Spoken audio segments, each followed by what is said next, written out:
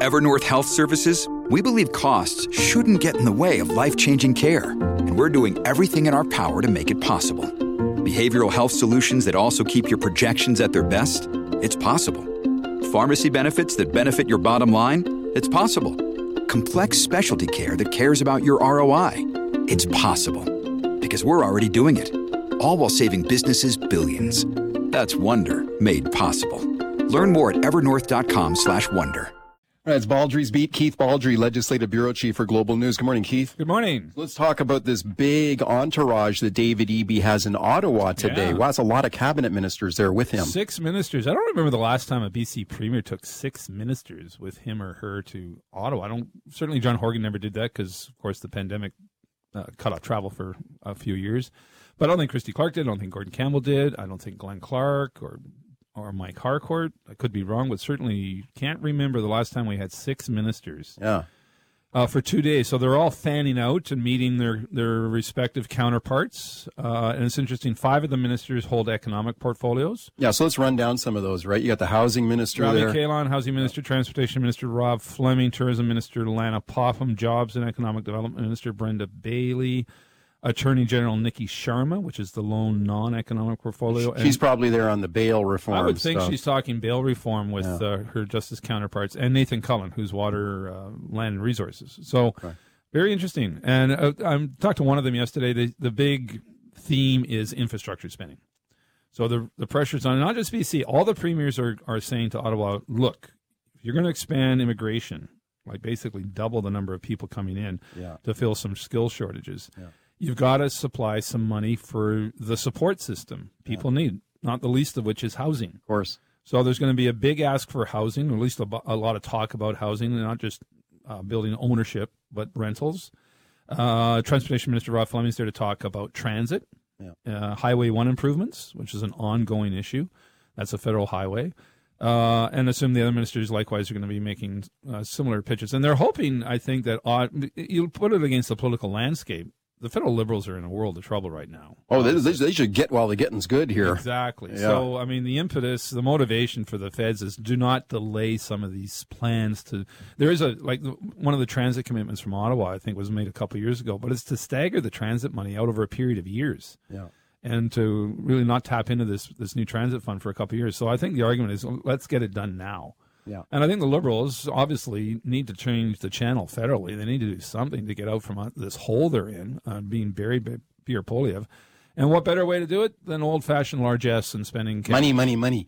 Yeah, it's like Poilievre has eaten their lunch here, especially on the housing file. So I think the Trudeau needs to do something. Right? I think they got to get going on some stuff. You can't delay it. They've been in sort of la-la land thinking everything's fine, but politically they're in a world of hurt, and I think the government here is going to try to take advantage of that. Yeah. Let's listen to Eby here. Now, he'll make the point here that he says Ottawa needs to be aware on the housing file that the situation here in British Columbia is dire, like the housing shortage and also the housing cost. And you'll hear him argue here that we need extra help, extra attention here on this file. Here's the Premier. Have a listen. The other piece is just for the federal government to understand the depths of what we face here in British Columbia. It's not the same in other provinces. It's not the same as Saskatchewan or Manitoba or Nova Scotia. They face housing challenges, absolutely.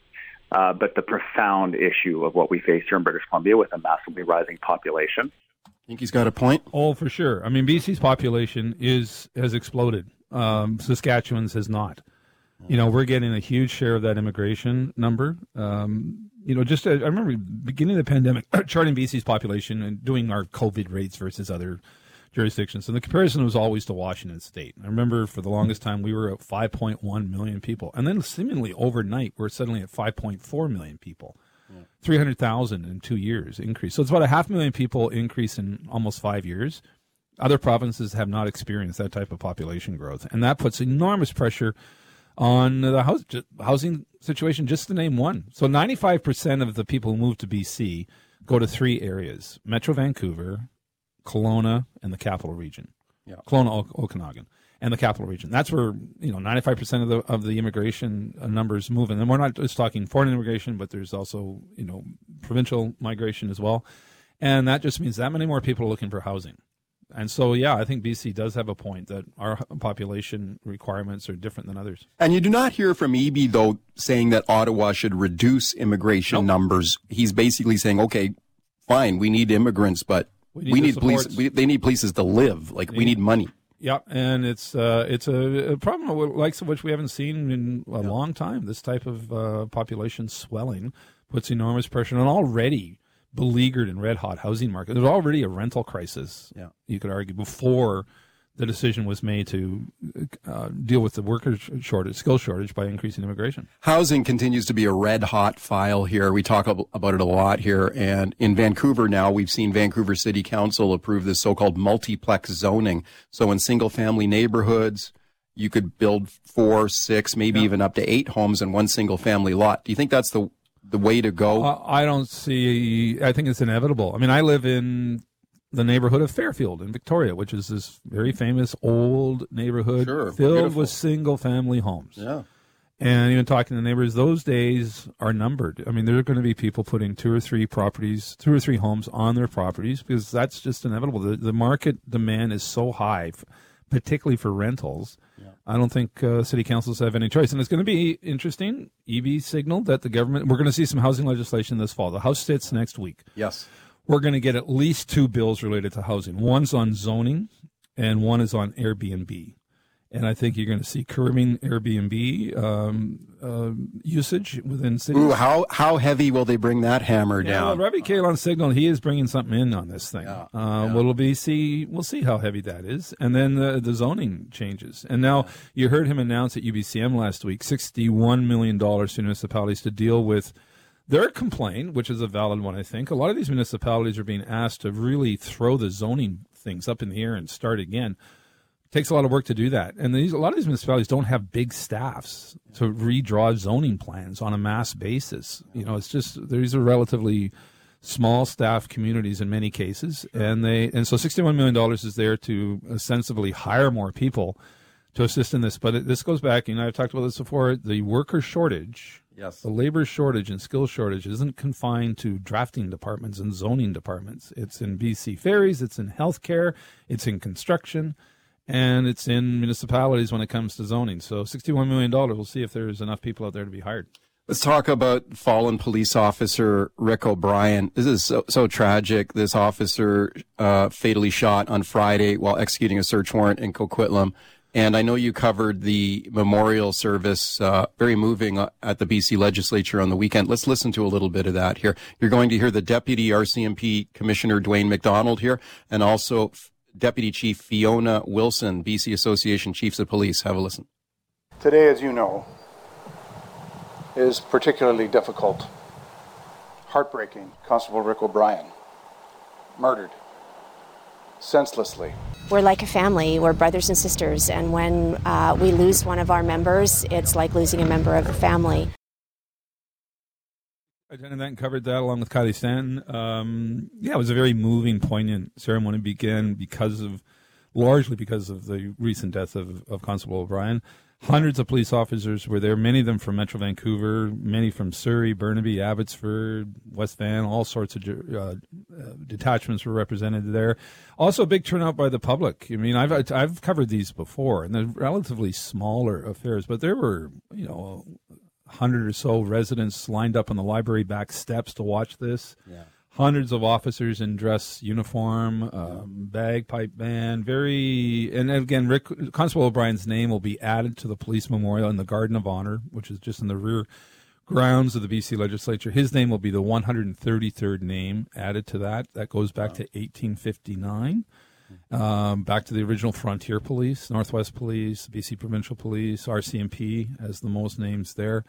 And again, talking to some of the police chiefs yesterday, they tell me that in the last year, 11 police officers have been killed in the line of duty across Canada, which they say is a record, which is really either telling or very unfortunate that this seems to be this reckless disregard for law enforcement officers' life. I mean, 11 killed in the line of duty, which is kind of breathtaking. And of course, we had Shaylin Yang last year in BC. Yeah, almost a year. So that was a year. 2 weeks from now would have been a year to the day. Yeah. Sorry, I asked. Okay. On the housing file, We talked earlier about the multiplex issue in Vancouver, right? Phone me on that, please. Let me know how you'd feel about this. If you live in one of these neighborhoods, let's say your neighbor said, okay, I'm tearing our house down next door.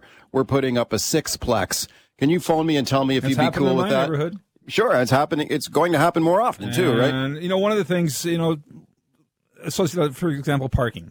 Right. Parking is going to be, and some of the other issues that flow from putting multi-units on a place. So parking and sewage and those types of issues are ones that may trigger some controversy on the street. But right now, for example, we're probably looking at 4 to 6 units coming in just a couple houses down the block on a double lot. Right. And don't detect a lot of local opposition to it yet. Interesting. We'll see.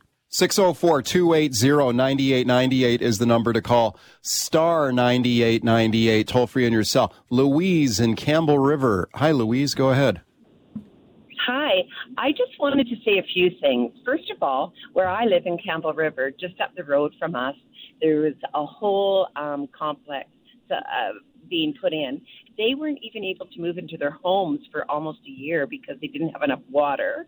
That wasn't in place. And now they're putting even more there. Our taxes in Campbell River have gone, like, we're retired people. It's gone it's gone through the roof, crazy.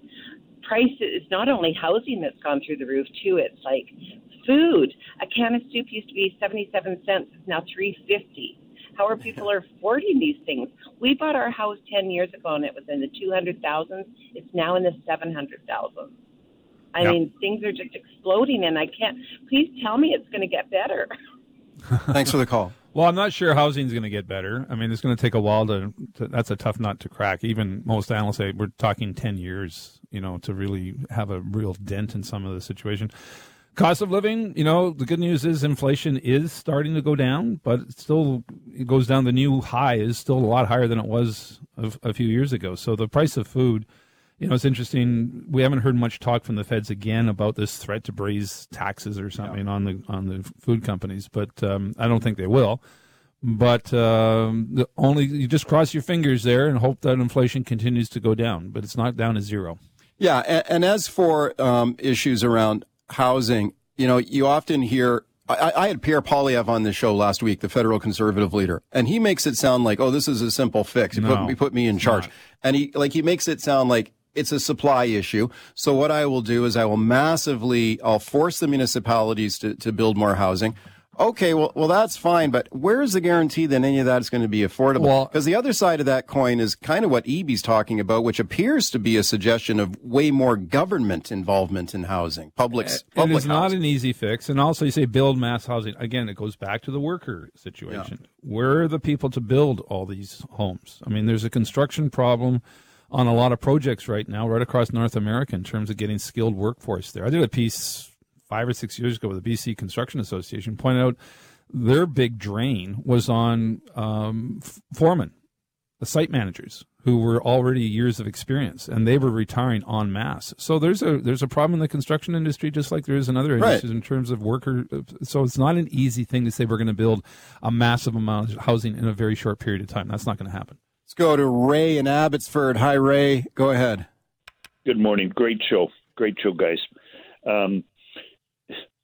I live right here at in Abbotsford at Old Jail McMillan Major. There's 3 schools are right here, and there is a monster house, 700-800 square feet on the corner now, and there's going to be 3 families living in there. Right up around here, within 100 meters of mine, is that they built another one. It's going to be a smaller one. It's 7,400 with 3 floors.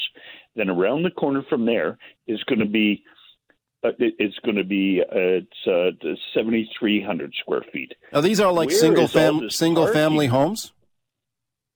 Well, they're not single families. No, it's 3 floors there, and they're so they're like condos, like stratas. Nope, one house. One house. Okay. So what is your concern? My concern is where's the parking going to go? And we can't. Everybody is anyways. And the other thing too is where's all the sewage?